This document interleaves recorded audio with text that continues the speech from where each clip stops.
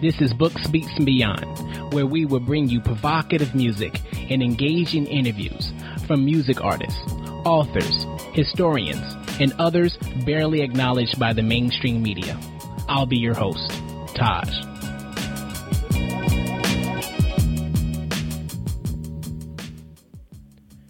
Today I'm talking with Dr. Carol Anderson about her National Book Critics Circle award-winning book entitled White Rage: The Unspoken Truth of Our Racial Divide. Since 1865 and the passage of the 13th Amendment, every time African Americans have made advances toward full participation in our democracy, white reaction has fueled a deliberate and relentless rollback of their gains. Carefully linking historical flashbacks when social progress for African Americans was countered by deliberate and cleverly crafted opposition, Dr. Carol Anderson pulls back the veil that has long covered actions made in the name of protecting democracy, fiscal responsibility, or protection against fraud, rendering visible the long lineage of white rage.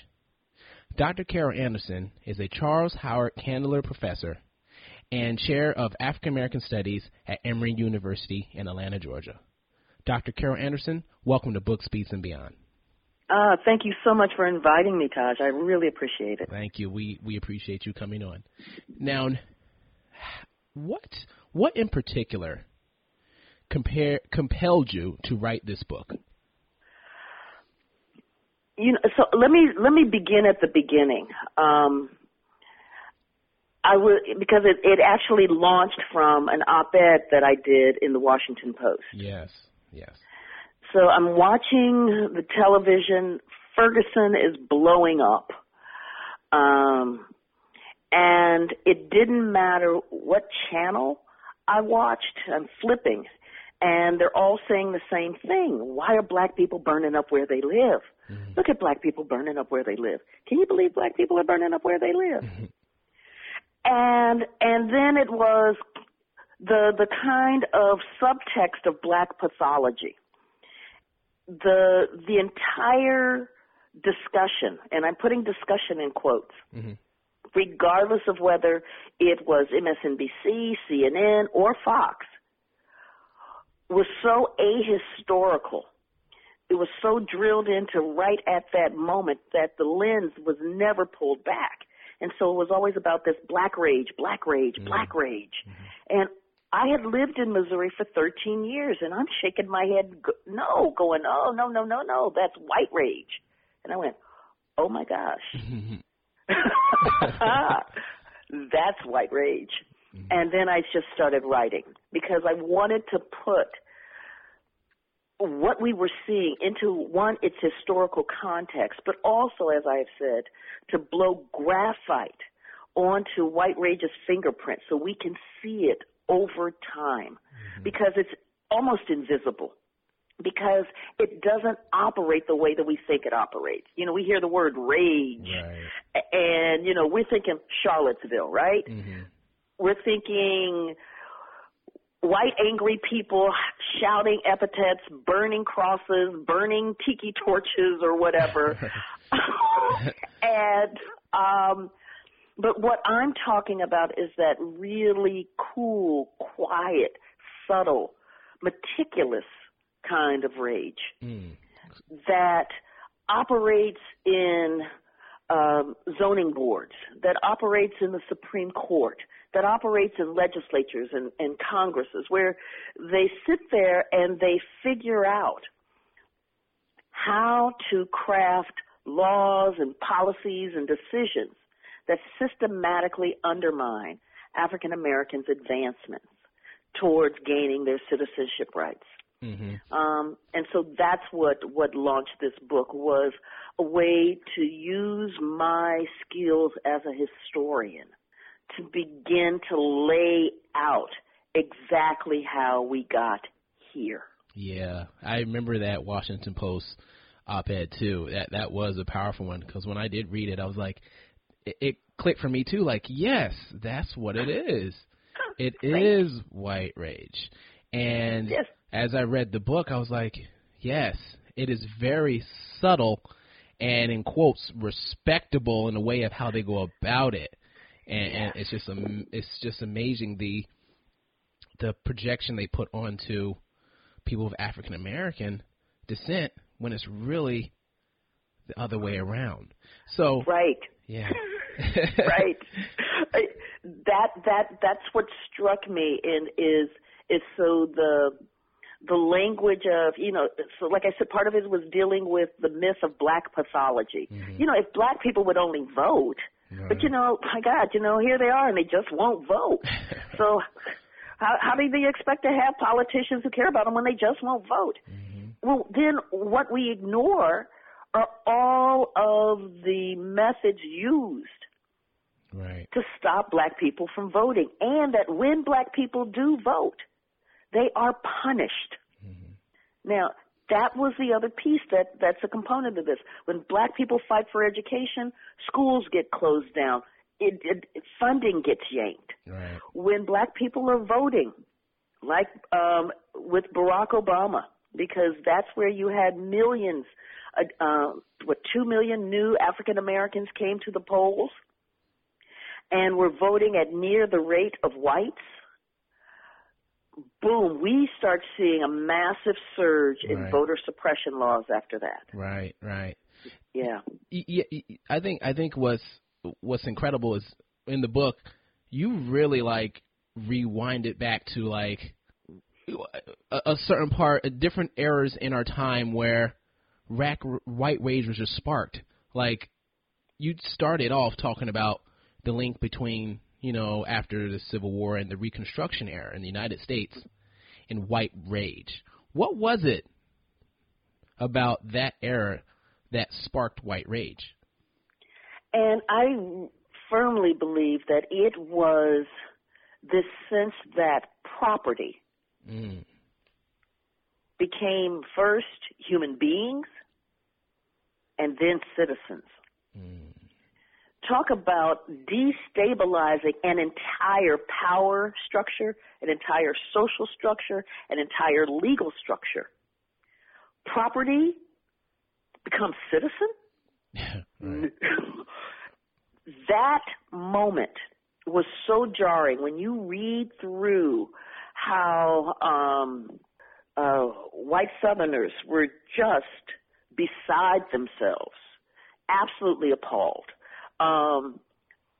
Absolutely unsure of what kind of world they could possibly live in, exist in, where folk who had been property all along in their eyes, in their legal eyes, were now, because of the 14th Amendment, citizens of the United States.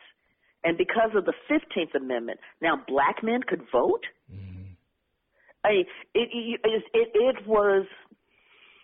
It was one of those oh no, we're not doing this.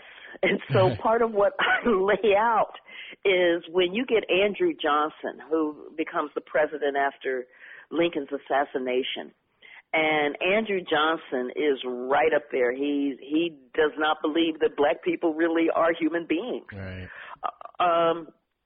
That one of the first things he does is to begin to give amnesty to the Confederate leadership. I know, that was crazy. Yeah. Yeah, right? So these are folks who attacked the United States. We call them traitors. Right. And to provide amnesty so that these folks then reassume the reins of government, the reins of power. And so reading through the Constitutional Convention in Louisiana, where they're drafting up their new constitution to then become part of the United States again. And it starts off with, ours is and will forever be a government of white people. Wow. Okay. Wow. And that people of African descent can never be citizens. Now, when that's in your Constitution. Yeah, what can you say, right? Right.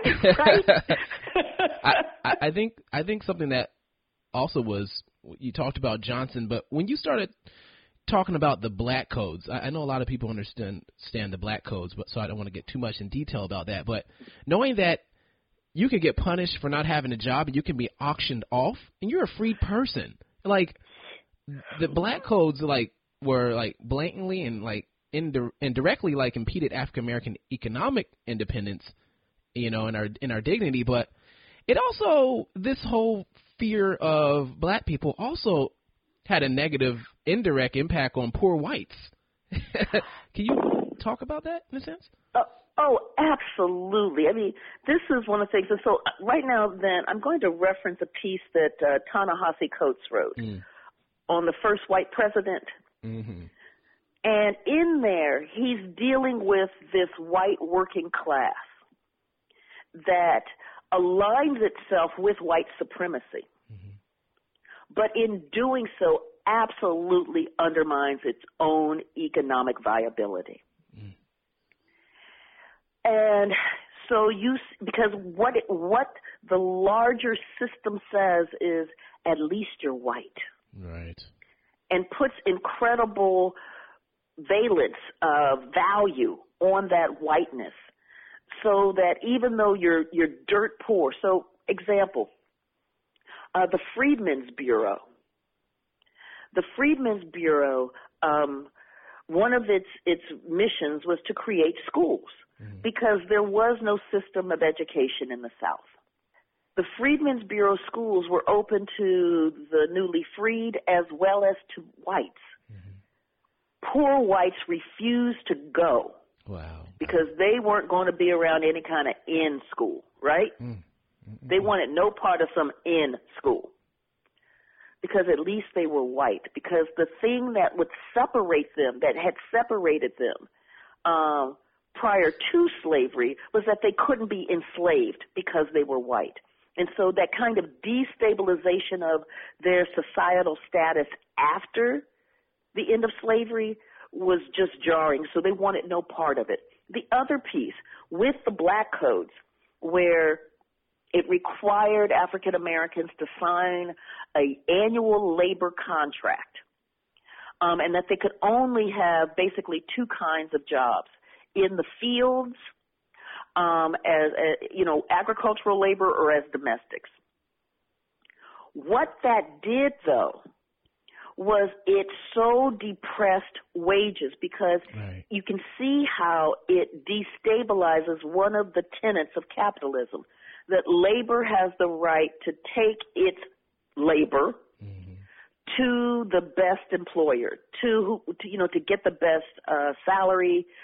But when you short circuit that, and you have a built-in labor pool that you can pay absolutely depressed wages to, then whites themselves cannot compete in that market, because for the plantation owner, for the lumber mill owner, for the sugar plantation owner, it didn't make any sense to hire whites when you could basically pay slave wages to blacks who were forced to work there, because if they didn't, then they would be criminalized. The sheriffs would come in, round them up, charge them with vagrancy, and then auction their labor off to the same doggone plantation owner. I know. We're going to stop right here and take a quick break, and we'll be right back. Hey, yo, I actually think it's crazy to see my people like this. Cause this what happened when you go and kill a generation of leaders.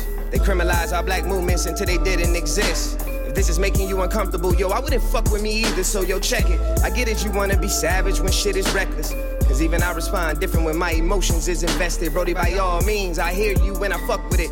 But if you respond with anger without a goal, then they gon' profit from the punishment. Look, I don't know it all, I just do my research on the government. I'm 26, a young parent with 2 kids that God trusts me with. I can't fail, ain't no way. Moski got a daughter now. I know you a man, Brody, but I got your back when you falling down. I see the difficulties that life throwing at niggas like us. They finding ways to discredit us, so I can't get us up. I gotta spread the message fast, quarterback and set the pass, cause I know the truth about them trying to put us in a permanent second class. You feel? I can't keep living life this way. Always watching for the loophole. Land of the free, but we all got a price to pay. Gotta watch out for the loophole. And they hate it when a young man got something to say.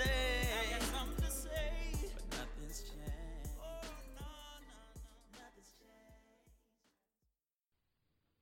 If you like the music you just heard, you can go inside our show notes. I have links where you can purchase it, and when you do, you support the artists and you support the show. All right, and for those who do that already, just want to say thank you. Now let's get back to talking to Dr. Carol Anderson about her book, White Rage, The Unspoken Truth of Our Racial Divide. There was another part of the book where there was another big part that kind of sparked white rage, and it kind of relates to what you're saying with the economic part. It was the Great Migration, right? Mm-hmm. You know, African Americans leaving the South and going to the perceived freedom in the North. Can you talk a little bit about why that migration engendered such white rage? They're trying, you know, we're just trying to leave. Why are you getting mad when you don't really like us in the first place? So if you could talk about that. I tell you, this is the beauty of doing historical research, mm-hmm. you know, because there are times when you just shake your head. So with the Great Migration was sparked by the need for war materiel mm-hmm. during the First World War, because this was total war. Mm-hmm. And U.S. manufacturers are gearing up. But their labor force, which had been European immigrants, were in fact leaving to go back to fight for their mother country. Mm. And so now there's no labor really to produce the material. And so northern industrialists began looking around and went, whoa, wait a minute. There are millions of black people down in the South. We have never tapped them for industrial labor. Mm-hmm. Okay, let's head south. Let's get them to come north. Now, let's be clear. This is not some general beneficial society thing. This is we need that labor. Yeah. Okay. Now, the conditions in the South were absolutely horrific. Mm-hmm. Black people were being paid significantly less than white labor. There was Jim Crow, so lynching still at the tune of about one every other day for a decade. Crazy, yeah. The lack of public schools for black children. Black children couldn't go to school until after the harvest came in, so that usually meant sometime in October, November. Mm. So you've got this truncated school year with Jim Crow funded schools, and black parents want their children to be educated. Mm. And they don't want to have to worry about when their child or their husband or their brother walks outside the house that the next time you're going to see them, they're going to be hanging from a tree. Mm-hmm. And so when the North came down with labor agents talking about we have good paying jobs up north, black folks were like, you mean I get to be a little bit freer? I can breathe freer. Oh, yeah, we're gone. Now, as black people started to leave, the Southern politicians and business folks started going, well, wait a minute. You don't have the right to leave. And again, so part of what strikes me is how we have these tenets, these narratives about American democracy and about the land of opportunity. And one of our major tenets, of course, is that you have the right to go where the best opportunity is. Right. You know, it's like folks going out to L.A., right? Yeah. It's that you go where the opportunity is. Laws started getting passed in Mississippi, in Florida, in Georgia, forbidding black people to leave to get a better job. Let's just sit on that for a minute. Yeah. And so, I mean, it's like, wow.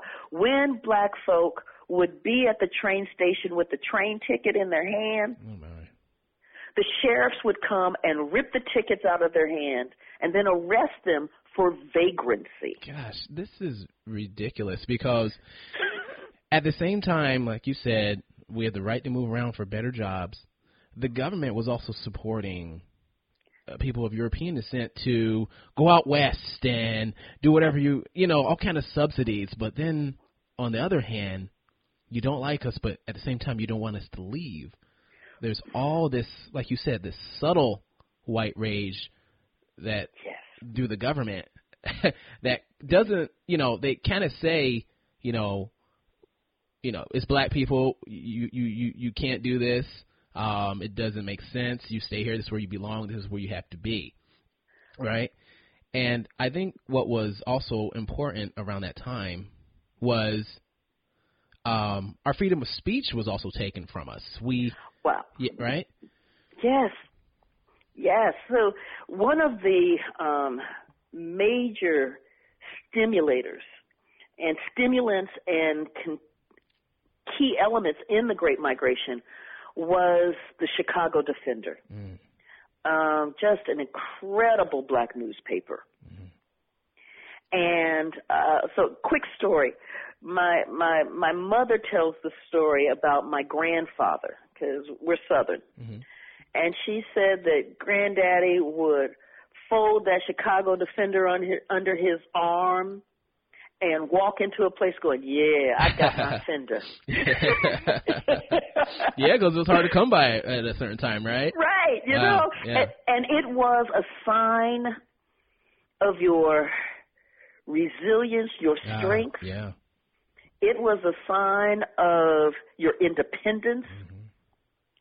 Well, once some of these southern states began to, not states, but locales, began to figure out the role of the Chicago Defender in the Great Migration, because the Chicago Defender, one, had a series of editorials like, you need to get out of the South.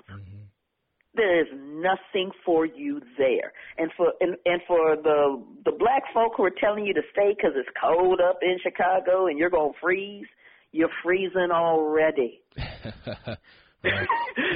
Come north, and they're like, and we here are the housing. Here's housing. There are job opportunities here. We're going to hook you up with the Urban League, and they'll find you jobs. And so it was this kind of beacon, like, come on. So in the United States of America, where there is a First Amendment that talks about freedom of the press, locales in the South banned the sale and the distribution of the Chicago Defender. I know, that was amazing. Just totally amazing. But that didn't stop it, though. No, you know, because black folks said, yeah, sure. And then started slipping it through the mails because they couldn't open up the mail, right? Well, or they started sending it in terms of bulk goods. So if you had a stack of some kind of good like flour or something, they'd put it in between the bags. And the porters, the Pullman porters. Oh yeah, very important. Oh yeah, so they were the above ground railroad. Right. You know, so black people were working out ways around these laws to get information about how to get out of a place that systematically denied them their basic rights. Wow. Now, to be clear, the North was not the promised land. Right, yeah. I was going to ask you that. Like, I know, it was overtly and blatantly horrible in the South, but the North maybe was a little bittersweet in a sense. Ooh. You know, so so what happened in the North when black folks got to Chicago, when they got to Detroit, and I spent a lot of time on Detroit, as you know, they had massive residential segregation, restrictive covenants that walled black folk into just a small area of the city. In Detroit, what happened was there was an area called Black Bottom, with the Great Migration, because of the way of residential segregation, Black Bottom's population grew by 10 times. Mm. Now, when you put 10 times the number of people into the same little square mileage area, you're getting massive overcrowding. Right. But what also is happening is that in this area in Detroit in the 1920s, only 1/4 of the housing had indoor plumbing. Oh, wow. And then what was happening, I mean, it's just like boom, boom, boom, boom. Yeah. It was basic supply and demand.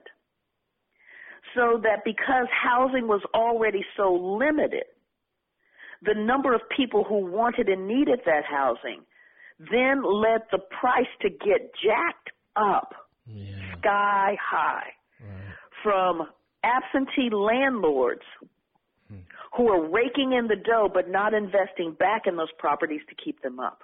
Mm. So poor Black people are spending an inordinate share of their very limited resources just for poor quality housing. Right. So whatever money they were making compared to the North is going into just trying to maintain any kind of sense of survival up there. Mm. Yes. Yes.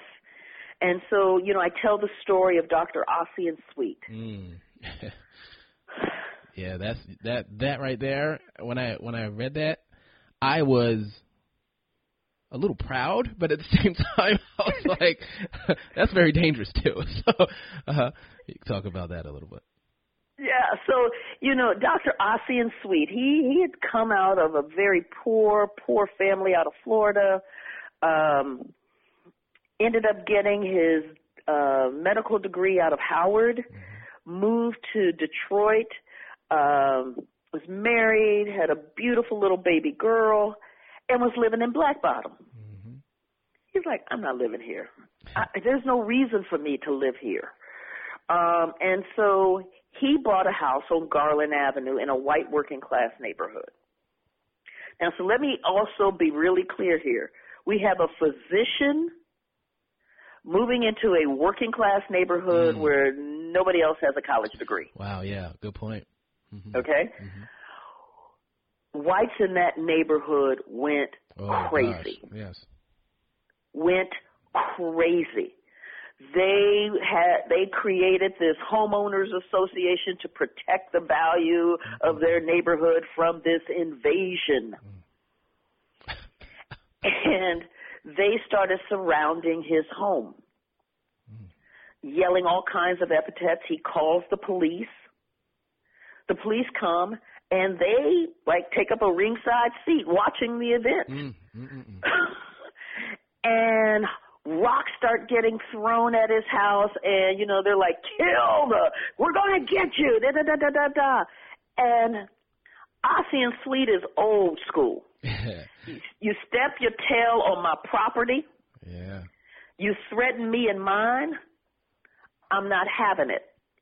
They had an arsenal in that house because of the threats. Mm-hmm. And again, I'm going to go back to one of the kind of bedrock principles that we hear in American society. Just like I talked about, you know, with opportunity, you go where you get the best opportunity. Yeah. That is, of course, unless you're Black. Mm-hmm. Mm-hmm. Here it is, we believe that you have the right to self-defense. Right, yes. You have the right to protect your property and your life when it is under assault, when it is under threat. Right, yeah. This is clear. You've got, one estimate has about 1,000 people around his house throwing rocks. 1,000 people. 1,000 people. Yeah. Windows start breaking. After the windows break, Ossian Sweet and his brother and some others who are in the house shoot out the window to get that crowd to move back. Ooh, that crowd moved. Yeah, they moved. They went, whoa. And 2 men, though, went down. Mm. Then the cops come running. Not before, but then the cops come running. And they arrest Ossian Sweet and everyone in that house. And they're charged with murder. Wow. Well, that's interesting that they were arrested. It could have been And something not else. lynched. Yes, yeah, Wow. Yeah. I mean, but when you think about it, was one of the things that I study is the use of the criminal justice system. Oh yeah. To in fact institute legal lynchings. Mm-hmm. Is that kind of like when you're talking about the quote respectability and the moral high ground of white rage in a sense? Yes. Mm-hmm. Yes. Mm-hmm. So that if what you can do is run them through a legal process, because one of the things that was happening, because the NAACP has started being, because they were founded in 1909, and they had this massive anti-lynching campaign going on. Right. And so they were beginning to change the narrative about lynching in the United States, because whites had always called it, we're protecting the sanctity of white womanhood. Right. We're keeping the Negro criminals at bay. Right. And the NAACP is like, nah, y'all murdering folks. Right. Let's be real clear here. So, what was happening in the criminal justice system then was you started getting some policymakers talking about, we need to kind of tone down on this lynching thing. But we can run them through the courts and have the same result. But now it has the stamp of looking legal, respectable. Right. The courts were kind of like, they kind of protected the terrorism in a sense. Oh my gosh. And that was one of the things that I hope was clear, is that the violence is real. And I'm not saying at all that the violence that black people faced is not real. Right. But the thing about white rage is that it gives sanction to that violence. Mm-hmm. It makes that violence normative and acceptable. And that's what we were seeing. Yeah. So when you have whites surrounding a man's home, and so there was that moment I'm reading through the interview, the police interview with Ossie and Sweet, and they're like, so why'd you move into that neighborhood? Yeah, that's what they asked first, right? Mm-hmm. Right. He's like, because I wanted to own my own home. Well, why'd you pick that neighborhood? Why that neighborhood? What made you think you could move into that neighborhood? Because I could afford a home there. So, and he's like, so then when you bought them, why did you move in? Now imagine that question. Right. When you bought the home, why did you move into the home you bought? It's almost like the word rage. When you're in rage, you're not thinking straight, right? Right. Exactly.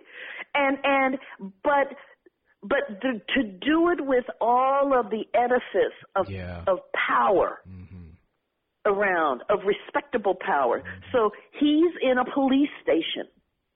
He's in an interrogation room.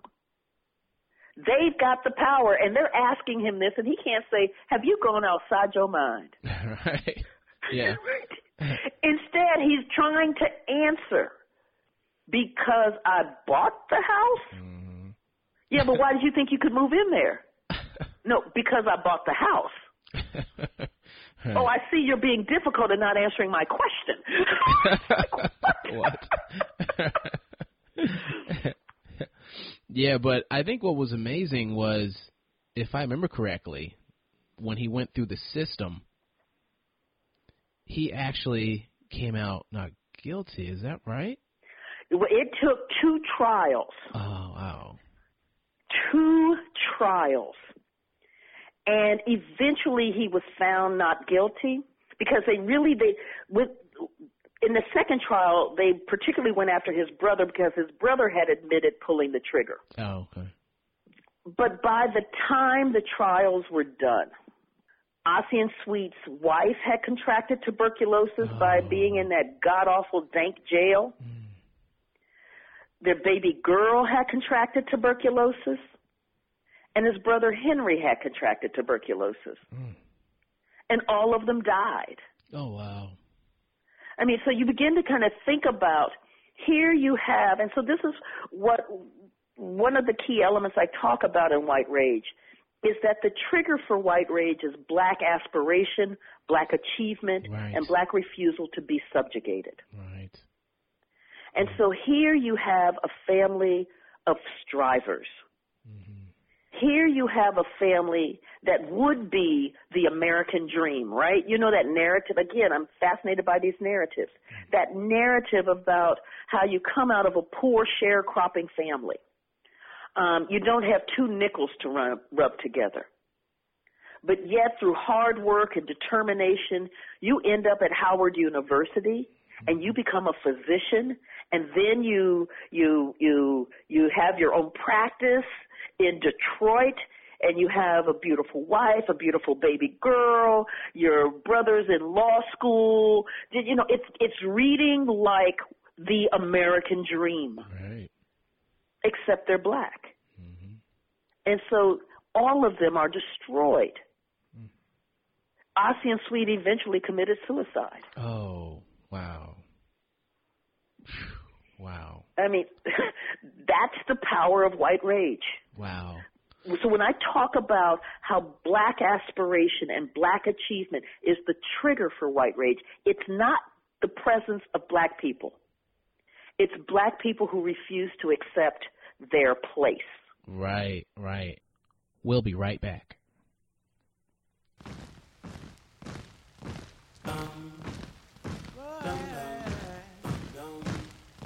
As a black person in America, when you see the police, say a little prayer to the shepherd who let wolves guard the sheep. Police, the police, the police, the police, the police, the police, and when they get out, the police, the police, the police, the police, the police, the police, the police, and when they get out, they gon' have to kill somebody to get this revolution started. Hey, been a while since the Ku Klux. Look like the Ku Klux. You ain't gotta glue clues as common as glucose to glimpse them in a blue cloak. Welcome to America, the new coca. Colin coded with a bitty coding, coke, coded, children of the corner, get no doses from the club. Club full of killers, killing cubs just because. Color is a credible cause to make that bird call. Incredible cost to a mother to get that curse call. That's a curb stop to a confidence. That's as common as condiments. That's that kind of incompetence that'll conjure a confidence. We have more security after we built a company. Hey, bro. Police, the police, the police, the police, the police, and when they get out, the police, the police, the police, the police, the police, the police, the police, and when they get out,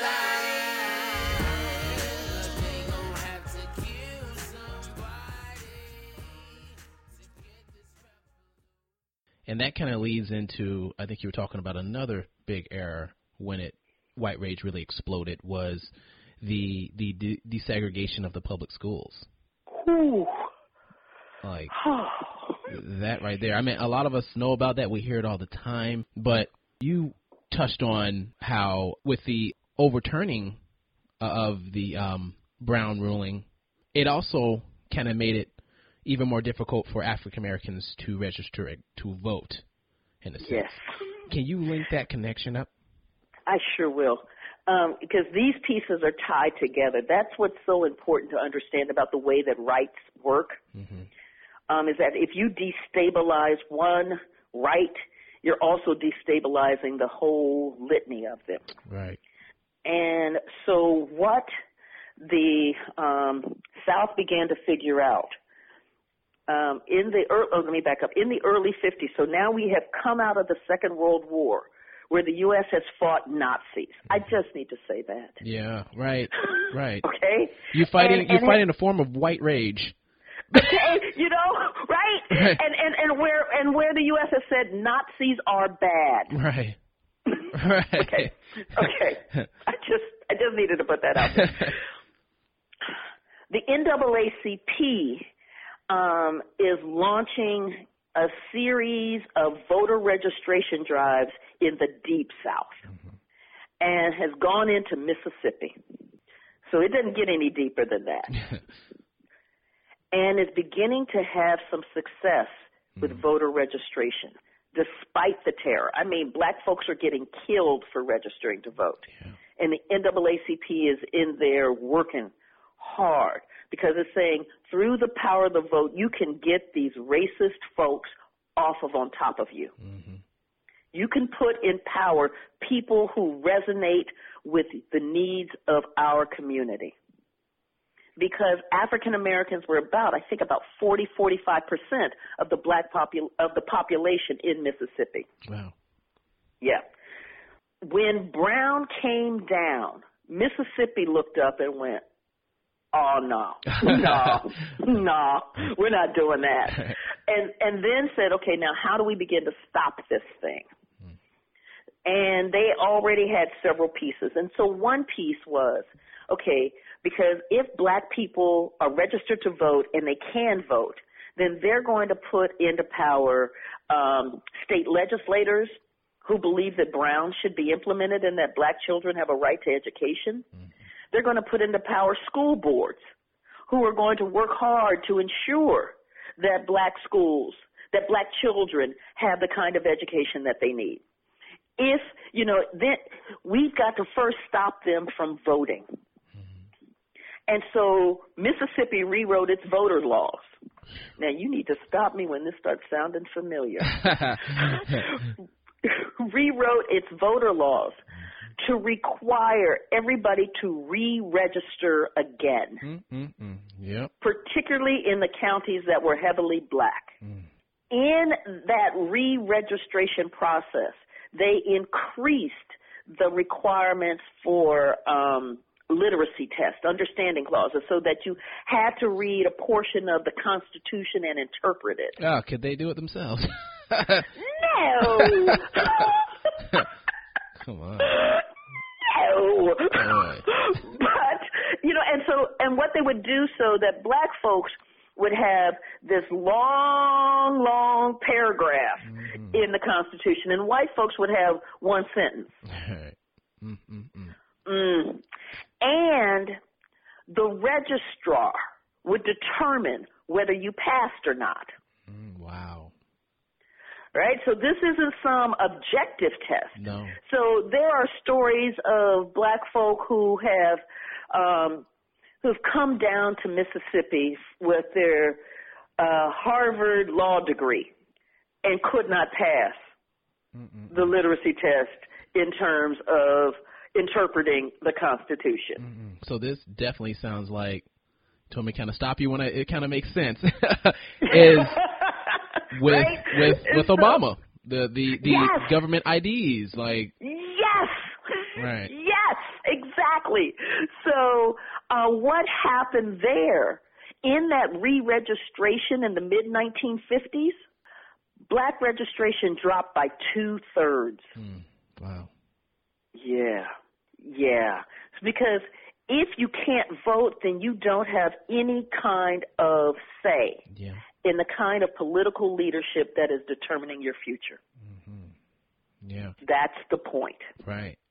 And one of the things that they also did was they worked out a scheme to shut down the public schools. Oh, wow. Yeah.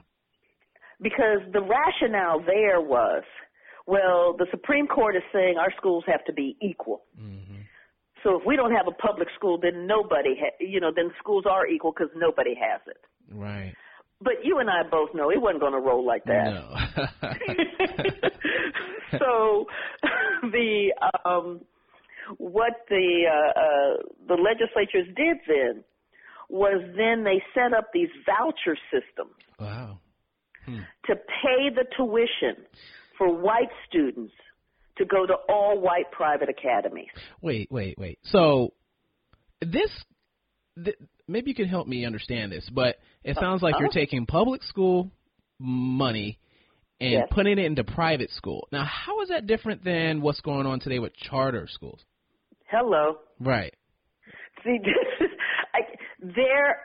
Mark Twain is rumored to have said, history may not repeat itself, but it sure do rhyme. Right, exactly. And so this is another reason why in the writing of White Rage, I wanted to foreground this history so that we could see these rhythms. Right. So we could see that this is not new, and we could see how pernicious this is, and we could also see the roots of it. What's driving this, so that we don't get swallowed up in that language that they use of democracy. So, so at the time during Brown, they talked about protecting our schools, protecting our children, protecting our heritage, protecting states' rights. States' rights is always the thing, right? Yeah, okay. Then,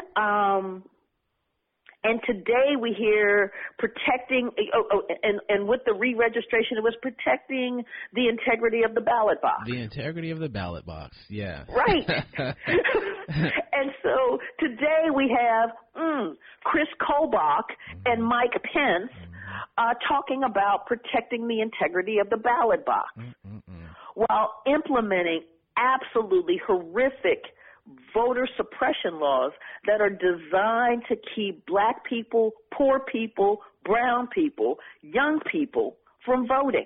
Because if you can't vote, right, then you have no say in terms of the politicians who are crafting the policies that determine the quality of your life. And that's what I like about your book, because we all have friends, associates, especially if you're African American, that say there's no reason to vote. They're not going to listen anyway. And the people, when they hear us say that, they clap, because that's exactly what they want us to hear. So yes, when you really understand all the dog whistles and stuff that they use, you realize the biggest thing we can do is vote.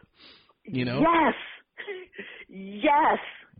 That is the biggest thing we could do. And so I've heard that over, and it doesn't matter. The system, it doesn't matter.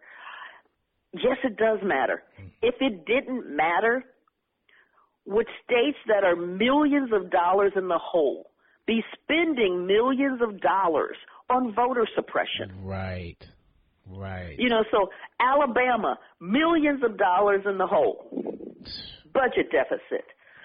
But implementing voter suppression laws. So one of the things with Alabama currently, so let's do Alabama. So Alabama, I think in 2011, so we are toward the end of the first Obama term. They put forth a voter suppression law, a voter ID law. You must have a government-issued photo ID to vote. Shelby County v. Holder in 2013 made this really easy for them, because now they're no longer under the Voting Rights Act, and so they can just, boom, go with this law. What they say then is, in terms of acceptable government-issued photo ID, public housing ID does not count. Oh. What? Right. Okay? But a driver's license does. 20% of African Americans do not own a car. So when you then say a driver's license counts, you're immediately going after black folk. Right. Then what Alabama did, you got to love them. Or as they say, because I'm in Atlanta, bless their hearts. They then shut down the Department of Motor Vehicles in what's called the Black Belt counties. 8 of the 10 Black Belt counties, they shut down the Department of Motor Vehicles. Now, they didn't say they were doing this because they didn't want black people to vote. What they said was, we're under fiscal restraint, and this is a way for us to save money. Because it sounds so logical. They're being fiscally responsible. The 2 Black Belt counties where they didn't shut these down, though, included where Selma is and Montgomery. That'd be too visible, right? Too visible. too visible. So then, but we saw it anyway. And so there's this massive hue and cry and push against Governor Bentley in Alabama to open those Department of Motor Vehicles up, because the way you do it is first you create an obstacle. You need a government-issued photo ID and only a certain type. And then you create an obstacle to that obstacle. Mm-hmm. Now I'm going to shut down the Department of Motor Vehicles, so you have to go out of county. Mm. You know this, and you can't drive. So that means you're going to have to get somebody who does have a car and who can take the day off. Mm-hmm. Because when Governor Bentley then opened those things up, he opened them up for 1 day a month. Wow. Really? Yes. Mm-mm. Yes. And so the estimates are in Alabama, somewhere between 100,000 to 250,000 people do not have the required government-issued photo ID. You can do a lot of damage by just automatically Xing out that many people from the polls. You know, the thing that frustrates me the most is whenever – I guess people always use the word game. Whenever you try to play the game, there's always someone changing the rules. Yes. And it just shows how resilient we are. But it's tiring, too. It's very tiring. Woo. You know, and so what is the thing? The price of liberty is eternal vigilance. Mm-hmm. Yes, it is requiring us to be eternally vigilant. And it's requiring us to pay attention to all of these things that are happening. But the beauty is, with all of that, is that there are enough organizations that are focused in on key elements of this. Yeah. And we need to support them. Right. And we need to register to vote, regardless of the how high the barrier they put. Because I look at it this way: if in the early 1950s, black folks in Mississippi were willing to risk death to register to vote, we can figure this thing out and do the same. Right. I always tell people that if there's something they're trying to hold from us, they'll do anything to keep it away from us. That's what we need to try to get. Okay, that's it right there. The vote. Right. And right? I think it was interesting how we talked about how poor whites, regardless, they didn't care. They didn't want to do anything. They had it, if it was going to benefit them, even, knowing that they're going to be around African Americans, they still didn't care. But I think talking about how southern states were stalling and defying and undermining tactics when it came to voter suppression, school desegregation, and so forth. Not only African Americans generations were devastated, but the U.S. economy. Oh my gosh. If you parallel that with poor whites on a U.S. perspective, that's really hurting our competitiveness, right? Right, and that was. I love it that you have read this book. Because that was my other point. We often think about what happens to black folks as just an us thing, right? This nation does that. Well, black people, da-da-da, as if somehow it's cordoned off, siloed off from its effect on the nation at large. But the systematic denial of basic rights to African Americans has undermined the viability and the strength of the United States. One of the pieces I talk about in the book deals with shortly after Brown, the Soviet Union launches Sputnik. Oh, yeah. And all of a sudden, quaking and quivering is happening in the Department of Defense, in the White House, in the State Department. They're like, oh, because what that means is that the Soviets now have the ability to hook their nuclear arsenal onto a projectile that can cross the ocean and hit the United States. This is a national security crisis because we are talking about nuclear annihilation. I put this in the land of people. This isn't hard. So what the federal government decides to do is to put hundreds of millions of dollars into education to help, what they say, create the brain power to fight the Cold War, to create more scientists and engineers that can help the U.S. stay apace or ahead of the Soviet Union, to try to fend off and protect U.S. national security. This is like top priority. In the hearings for the National Defense Education Act, the top priority was to maintain Jim Crow. Huh. So that what the senators who were leading this charge wanted to know was, because remember, Brown is 54. Brown 2, with all deliberate speed, is 1955. Sputnik is 1957. And the South has dug in with massive resistance. The Southern senators, particularly those out of Alabama, are asking, can we access this money and still deny blacks admission to our universities? Can we still keep the University of Alabama all white in defiance of the Supreme Court decision, which should be the law of the land, and get federal money? And the federal government, the White House, said absolutely yes. Goodness.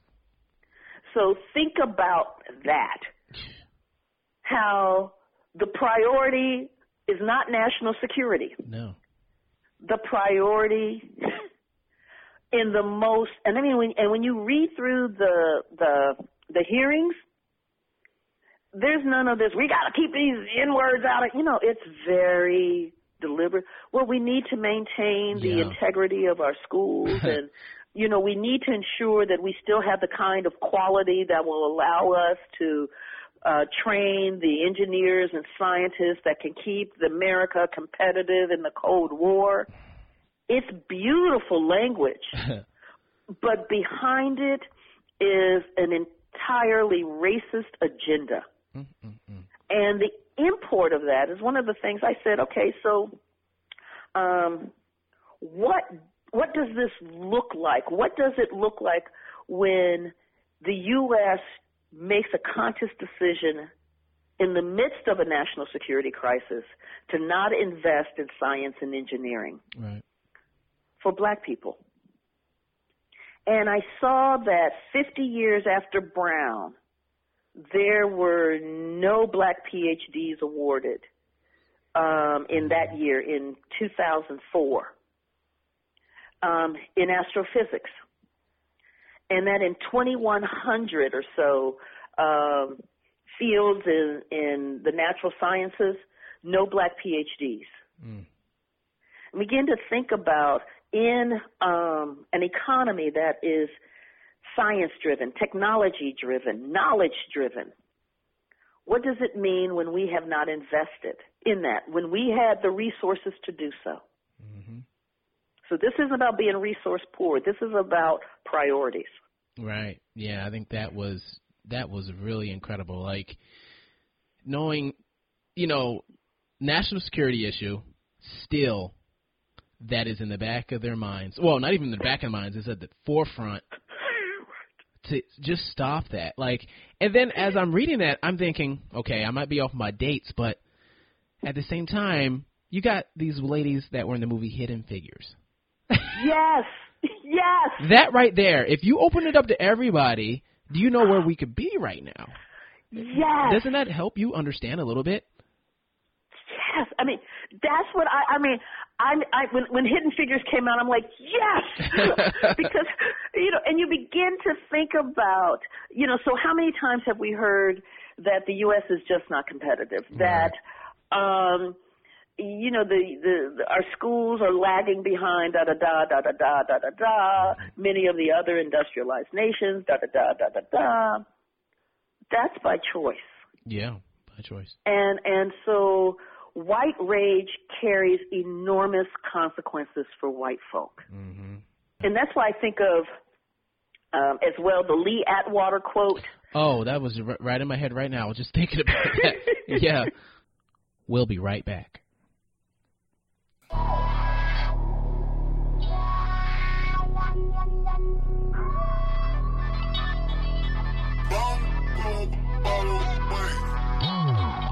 let me know. You'll let me know. I will. You'll let me know. You'll let me know. I will. You'll let me know. You'll let me know. I will. You'll let me know.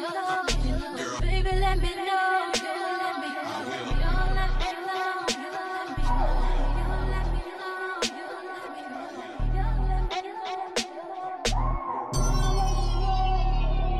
know. Where the body cams at when they kill Sandra Bland?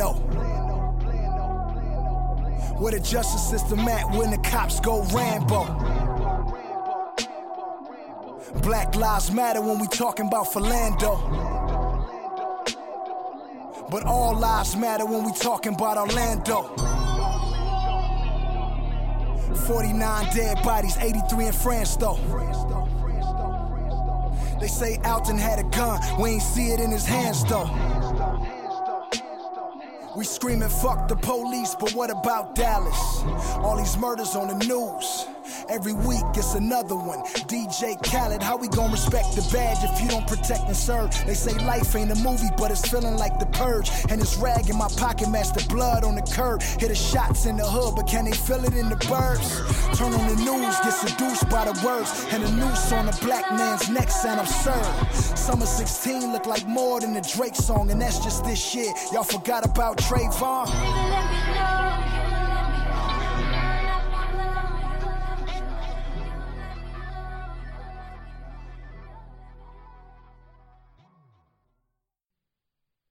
We're back, and we are talking to Dr. Carol Anderson about her book, White Rage, The Unspoken Truth of Our Racial Divide. Lee Atwater was the strategist for Ronald Reagan. Mm-hmm. And Lee Atwater was one of the main implementers of a thing called the Southern Strategy. Yeah. And what that was about was to move whites, particularly of the solid Democratic South, because remember, when the Republicans were the party of Lincoln, mm-hmm. so the South hated Lincoln. So the South was Democratic.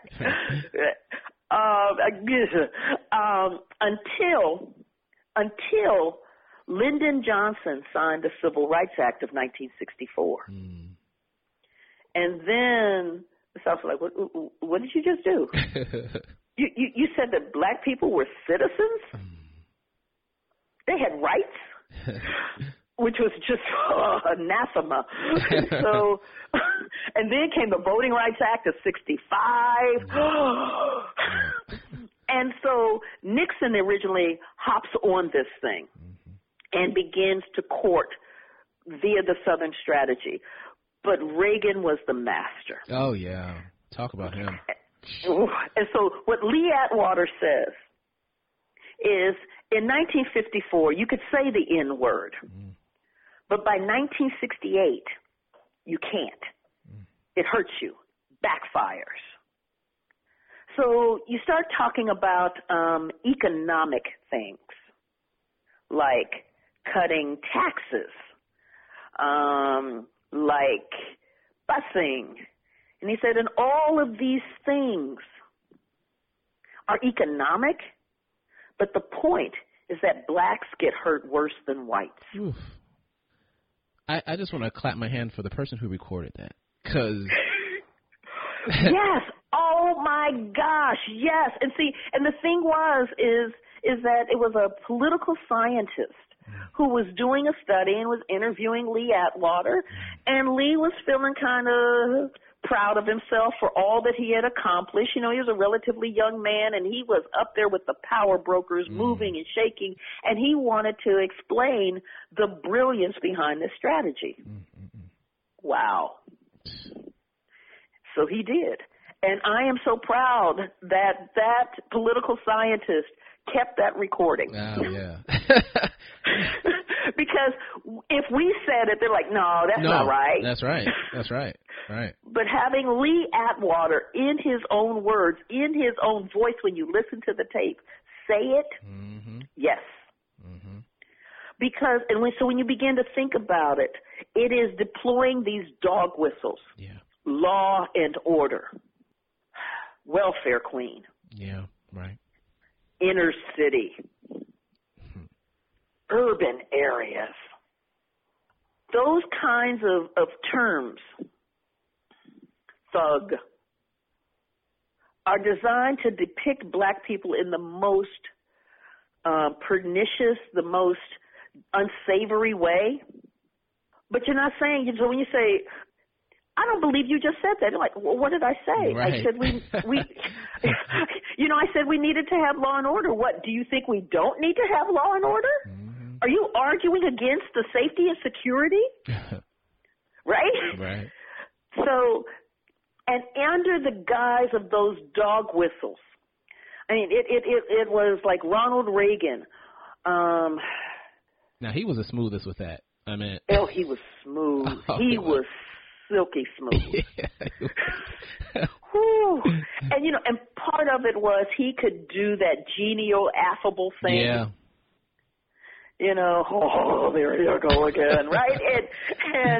And folks would, and so think about it. He's down at Neshoba County Fair. Mm. And Neshoba County is in Philadelphia, Mississippi is there. And that is where 3 civil rights workers, Mickey Schwerner, James Chaney, and Andrew Goodman, were gunned down by the sheriffs and the Klan with the assist of the Mississippi Sovereignty Commission. And these 3 civil rights workers were first there to look at a burned church in Philadelphia, Mississippi, but they were coming for Freedom Summer to help register black folks to vote. Mm-hmm. And the message Mississippi sent was, we will kill you. And they did. Mm-hmm. And then bury them under tons of dirt. Mm-hmm. And it took months to find them. Mm-hmm. Their murder led to the passage of the Civil Rights Act of 1964, the one that had ticked off the Southern Democrats so profoundly.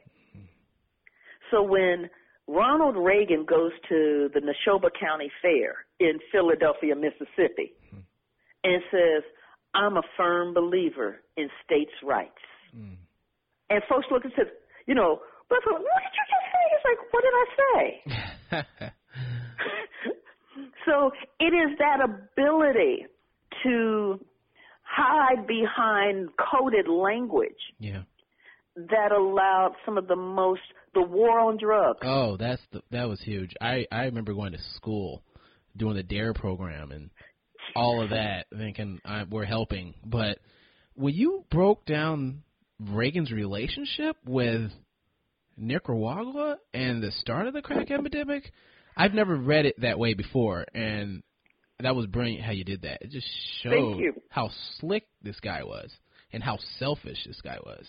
Yes. Incredible. And so, so one of the things I wanted to make clear on that was their goal was to fund the Contras against the Sandinistas in Nicaragua. Mm-hmm. And when Congress was shutting down the money, they're just looking for a source of funds. And they found 2. One was Iran, because Iran needed weaponry, but there was a law saying that the U.S. could not sell weaponry to Iran. So it was like, law small. Remember, these are the law and order folk, right? Yeah. Just need to make that clear. The second thing was there was lots of money in the sale of cocaine. Mm-hmm. And they began to set that network up so that they can funnel the profits. Now, initially, and part of what I made clear was that they, before the crisis hits, Reagan's talking about, yes, and we have a narcotics problem, and we're going to make sure that people who are addicted get treatment. It almost sounds like the opioid crisis right now, right? Right, exactly. Okay. But when they hooked up with, is it Freeway Ricky Ross? Yes. Okay. When they hooked up with Freeway Ricky Ross, who could then work with the gangs to get the drugs into South Central LA and then throughout the West Coast and then through a massive distribution center, a distribution network throughout the United States, they started making money hand over fist. Now, you know that they had to know that the drugs that they were bringing in were decimating the black community. Oh, yeah. They had to know. Right? They had to know. So I'm not saying they targeted the black community, but I'm saying they knew that it was decimating the black community with the drugs that they were bringing in, because you've got the CIA and the National Security Council running interference for the drug runners. Right. So stopping the FBI, stopping the DEA, stopping customs, so this stuff could flow through so that they could then get the money to fund the overthrow of the Sandinista government. Incredible.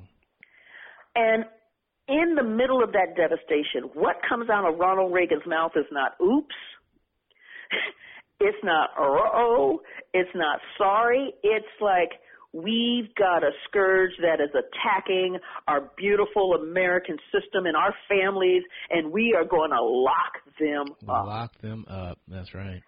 Yeah, yeah. And this is where we get this major explosion that gives us mass incarceration. Wow. I mean, I think that right there is incredible, because it showed that link into how, you know, the white rage doesn't really care about African Americans, because at one time we were property, and still in some of their heads that's how it should be.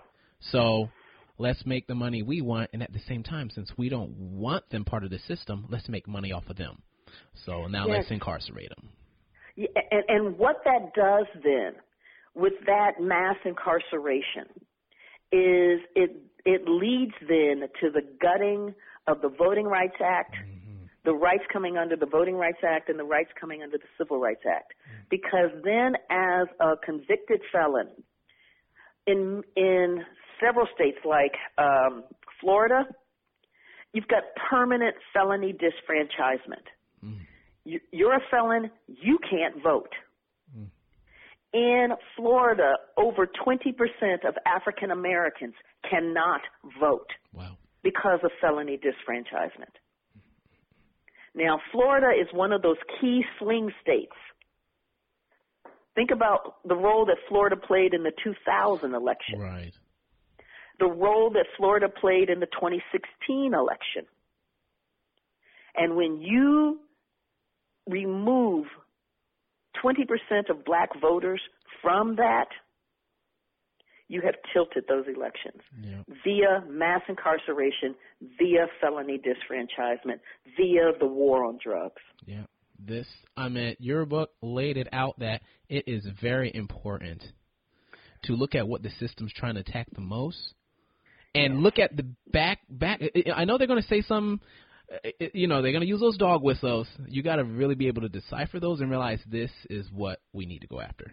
This is what they don't want, because this is going to change the system in a way that they do not want to. And that brings up another question I have.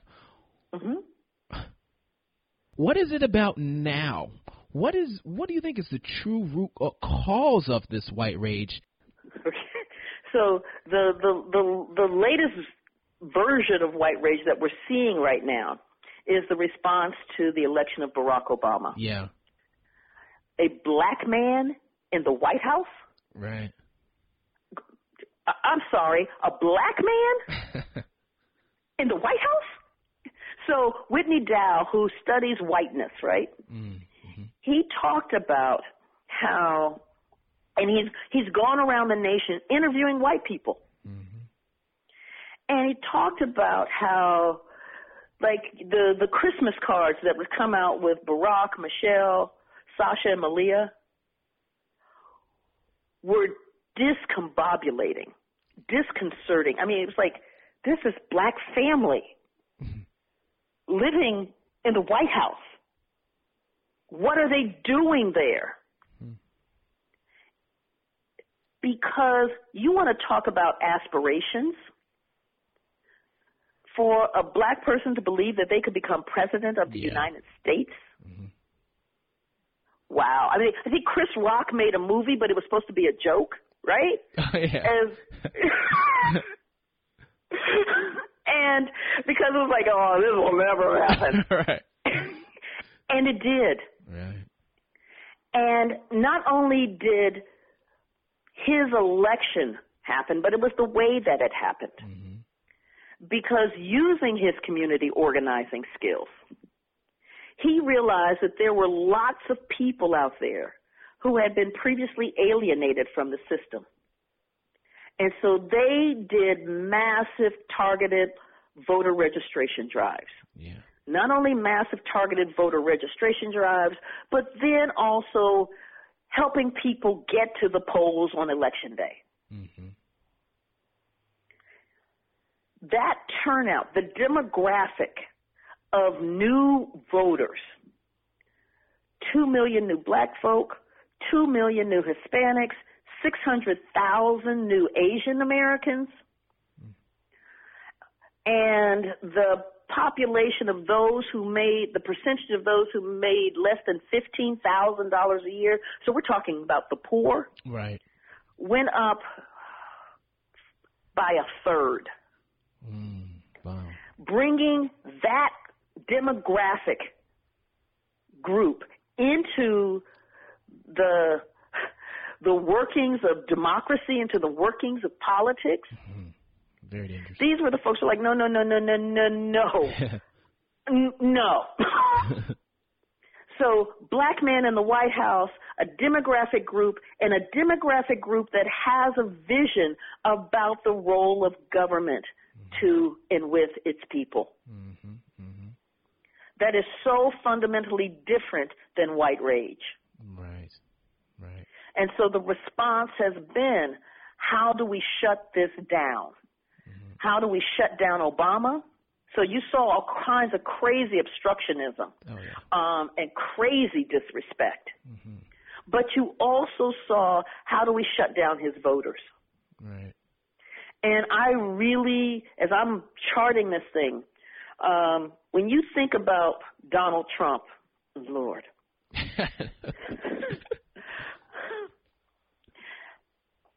when you think about that cast of other Republican presidential candidates, mm-hmm. You had some in there who had experience as senators, as governors. I mean, they had been in politics for a while. Mm-hmm. And he rolled over every last one of them. Because what he brought to the table, they were bringing dog whistles.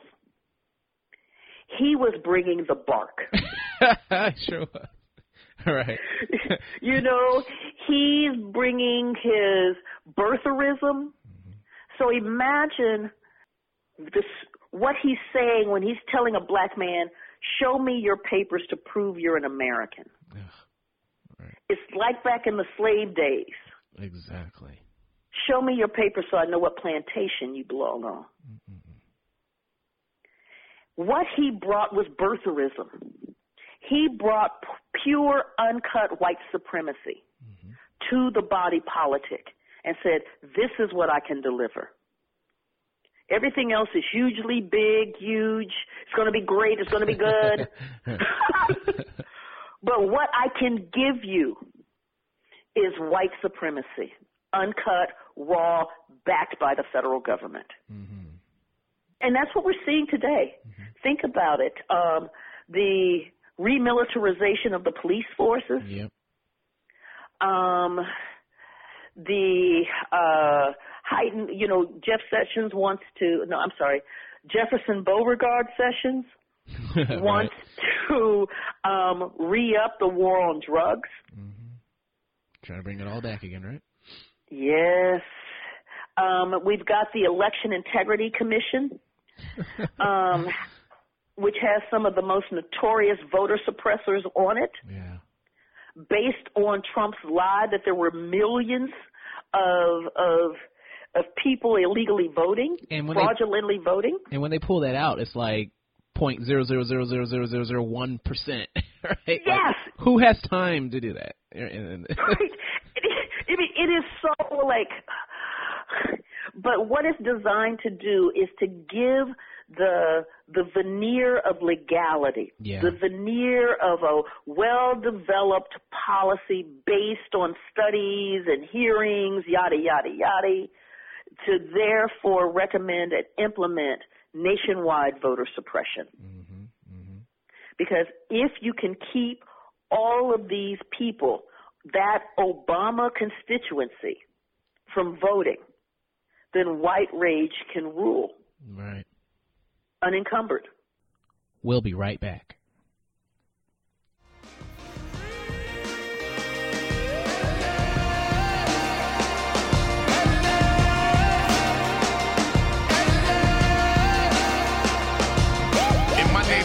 Poverty is still the majority. The streets are patrolled by unfamiliar authority. This prison industrial complex sets the pathway for us to go from being students to convicts. So we hang in clusters, many become hustlers. We trust nobody and nobody can trust us.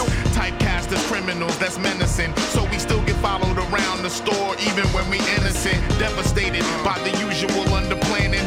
The segregated lack mutual understanding. Afraid of what they don't know. Blind to the prospects. That they don't have to be confined to the projects. Open up your mind to the logic. Let's expand. The reward is how far your squad gets. Hard living when you feel like a target. So the revolution starts to spark the whole market.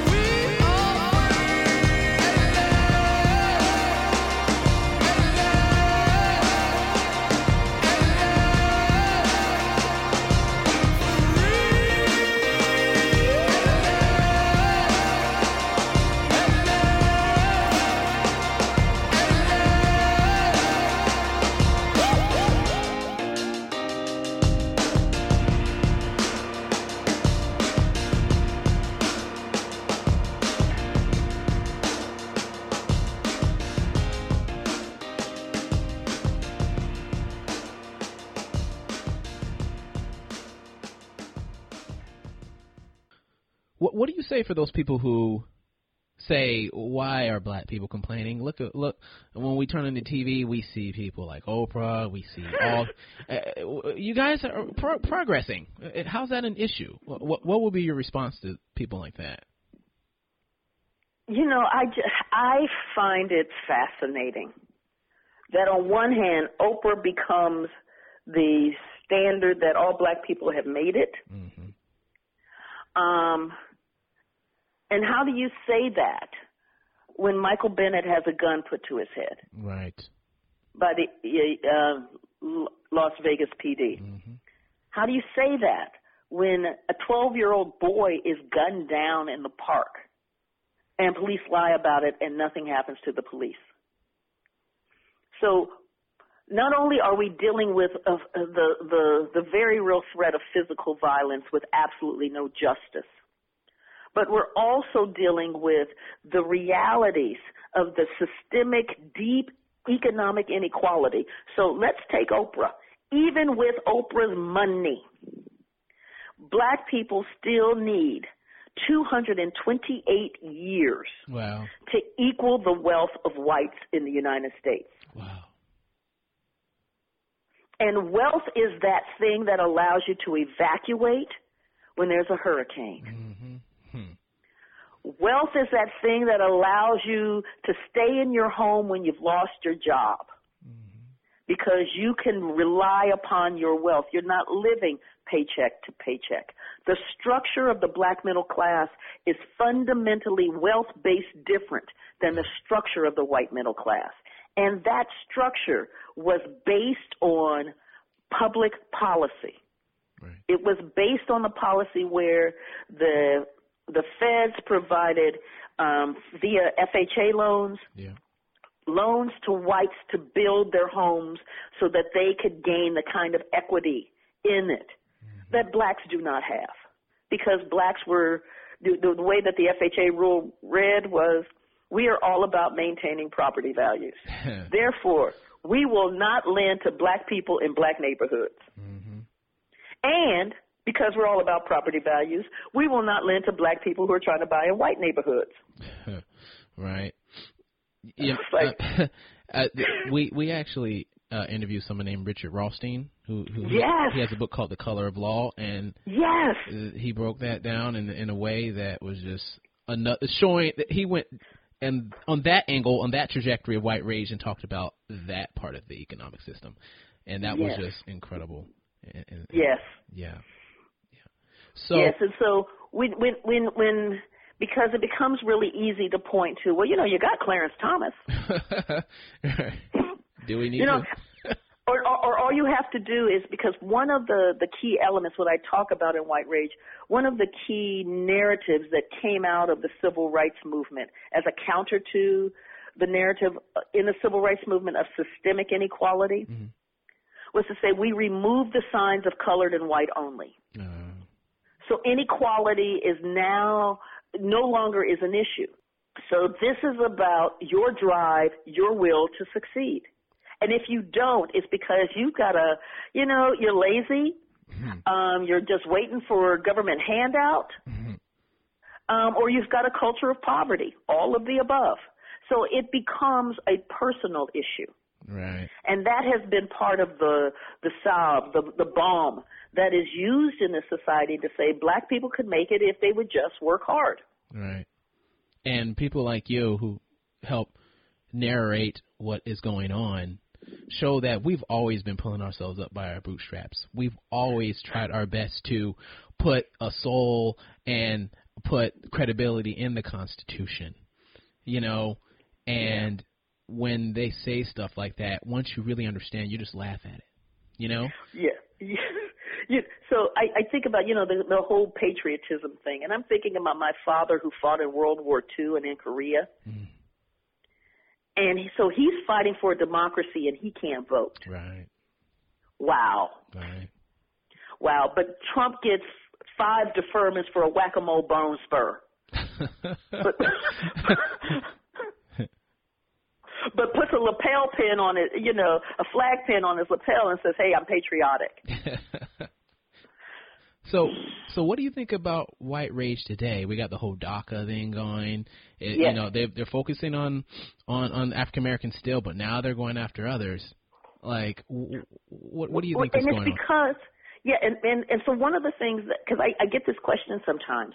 One of the things to remember about white rage. So I focused in on African Americans, but it also is geared toward other folk who get out of their place. Mm-hmm. So when you think about the Latino community in the United States, they are growing. Yeah. They are beginning to exert some political influence. They are, when you think about the Dreamers, the DACA folk, 91% of them are employed. Almost 50% of them, I believe, own their own homes. They are pushing back, not the DACA folk, but the Latinos in the United States who are American citizens, are pushing back on these voting rights restrictions. So like MALDEF is just, fighting Texas's voter ID laws as hard as the Legal Defense Fund is, right? Right. That quest for access to their rights to vote, to education, to housing has led to this backlash. As long as they were willing to be labor without rights, yes, it's like, okay, come, but, your kids can't really go to school. You really can't get health care, and we really don't have to pay you a lot. Right. So come. Right. Right. But the moment you start seeing this movement toward the right to vote, toward education, toward labor standards, employment opportunities, boom. Yep, there you go. So what do you say to white people who abhor, that just think this is just horrible what's going on? We're trying our best as black and brown people to fight against the system, but sometimes white people feel like It might not be my fight, but they want to do something. What should they be doing? If you don't like this white rage, what should you be doing? Right, and I get this question too, and so what I say is, and I get it from whites. Mm-hmm.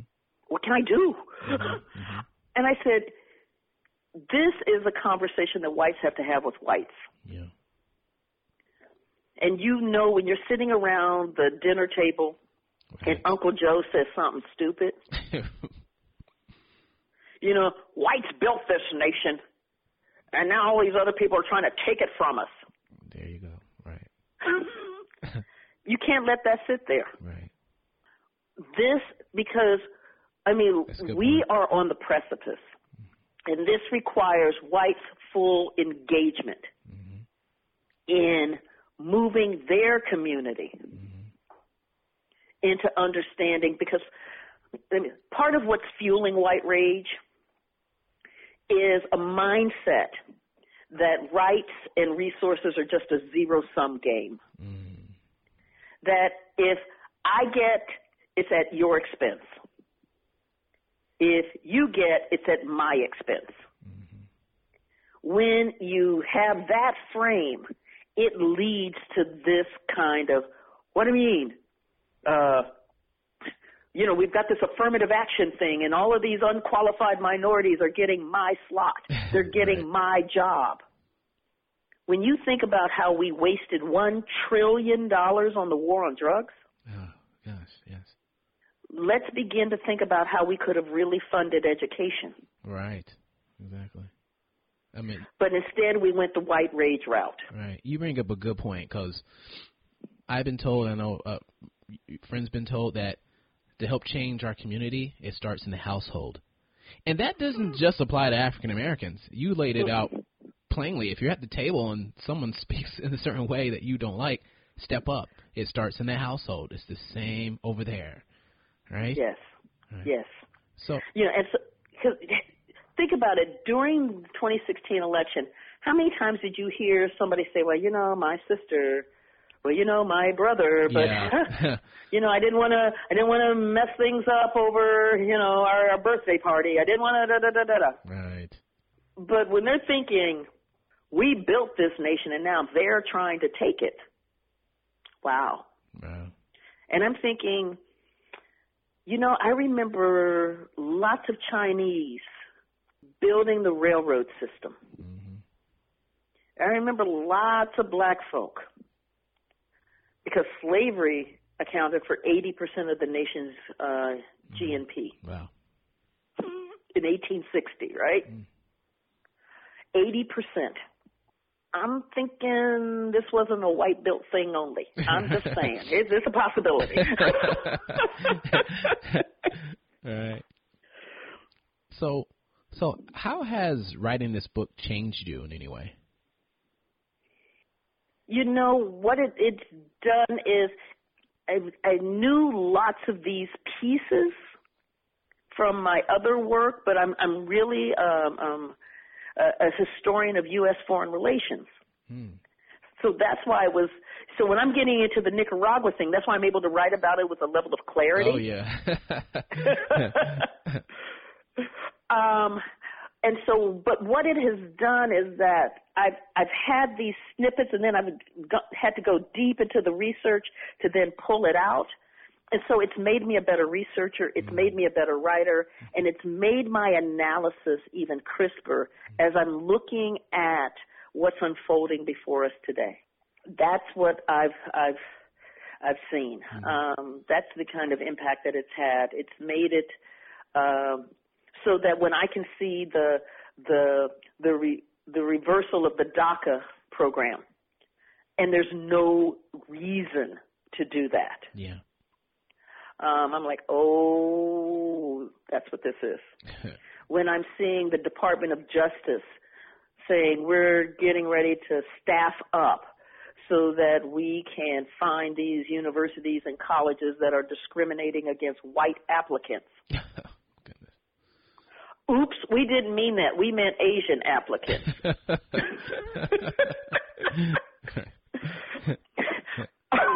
I'm like, I know what that is. Yeah. you know, because again, we and you saw it with Charlottesville. We got drawn to Charlottesville because you had this kind of overt, blatant. We know what this is. This kind of overt white supremacy. Whew, there it is. Mm-hmm. Jews will not replace us, right? We know what that is. We know, yeah. But when the Secretary of State here in Georgia purged over 500,000 people off of the voter rolls around the same time as Charlottesville, you barely heard a mumbling word. That's right. That's perfect about your book. That's I think the thing I learned that stuck out the most to me is once you understand the different phrases, don't doubt yourself and think it's something different, because it isn't. They make us doubt ourselves, like, oh, that's what you're saying is racist. But how? But it is. Once you start digging in and focusing, you realize that's what it is. It really is. And one of the other things that I wanted the book to be able to do, and from the response that I've received, it is doing that. It's not only giving people the language, but it's giving them the examples. Mm-hmm. So, you know, well, Lincoln freed the slaves. Well, let's talk about that. Yeah. Okay. Well, you know, after the Civil Rights Act, after the Civil Rights Movement, everything was, you know, America was equal. And so if there's any inequality, it's just because black people aren't doing what they're supposed to be doing. Mm. Okay, well, let's talk about that. And so being able to have these well-documented historical examples is also what this book does. Yeah. So if you had to lay it all out, what do you want the reader to mainly take away from this book? That white rage has to fight back because we keep fighting. We keep aspiring. We keep achieving. And we will continue to do so until we diffuse the power of white rage. Well, Dr. Carol Anderson, thank you so much for writing this book, and we truly appreciate it, you being on the show. Okay. Thank you so much, Taj. I really appreciate it. This was a wonderful conversation. And everybody register to vote and then go vote. Yes. Absolutely. And to go a little deeper with that, not just vote in the presidential elections, but there's all the others that are very important. Exactly. Exactly, because it was the midterm election in 2010 that has unleashed this demon that we're dealing with right now. Right. Exactly. So vote in all of the elections. Exactly. Well, thank you so much, Dr. Karen Anderson. Thank you so much, Taj. Bye-bye. If you want to purchase the book or any of the music, I've included links in the show notes. Or you could just go to booksbeatsandbeyond.com. And, you know, what's cool is by clicking on the links, you support the guests, the music artists, and we get a small commission, which is no extra cost to you, which we will then put toward the operations of the show. And also, please click on the iTunes link to subscribe, rate, and leave a review. And if you do this stuff already, just want to say thank you so much for your support. Remember, let's read, listen, explore.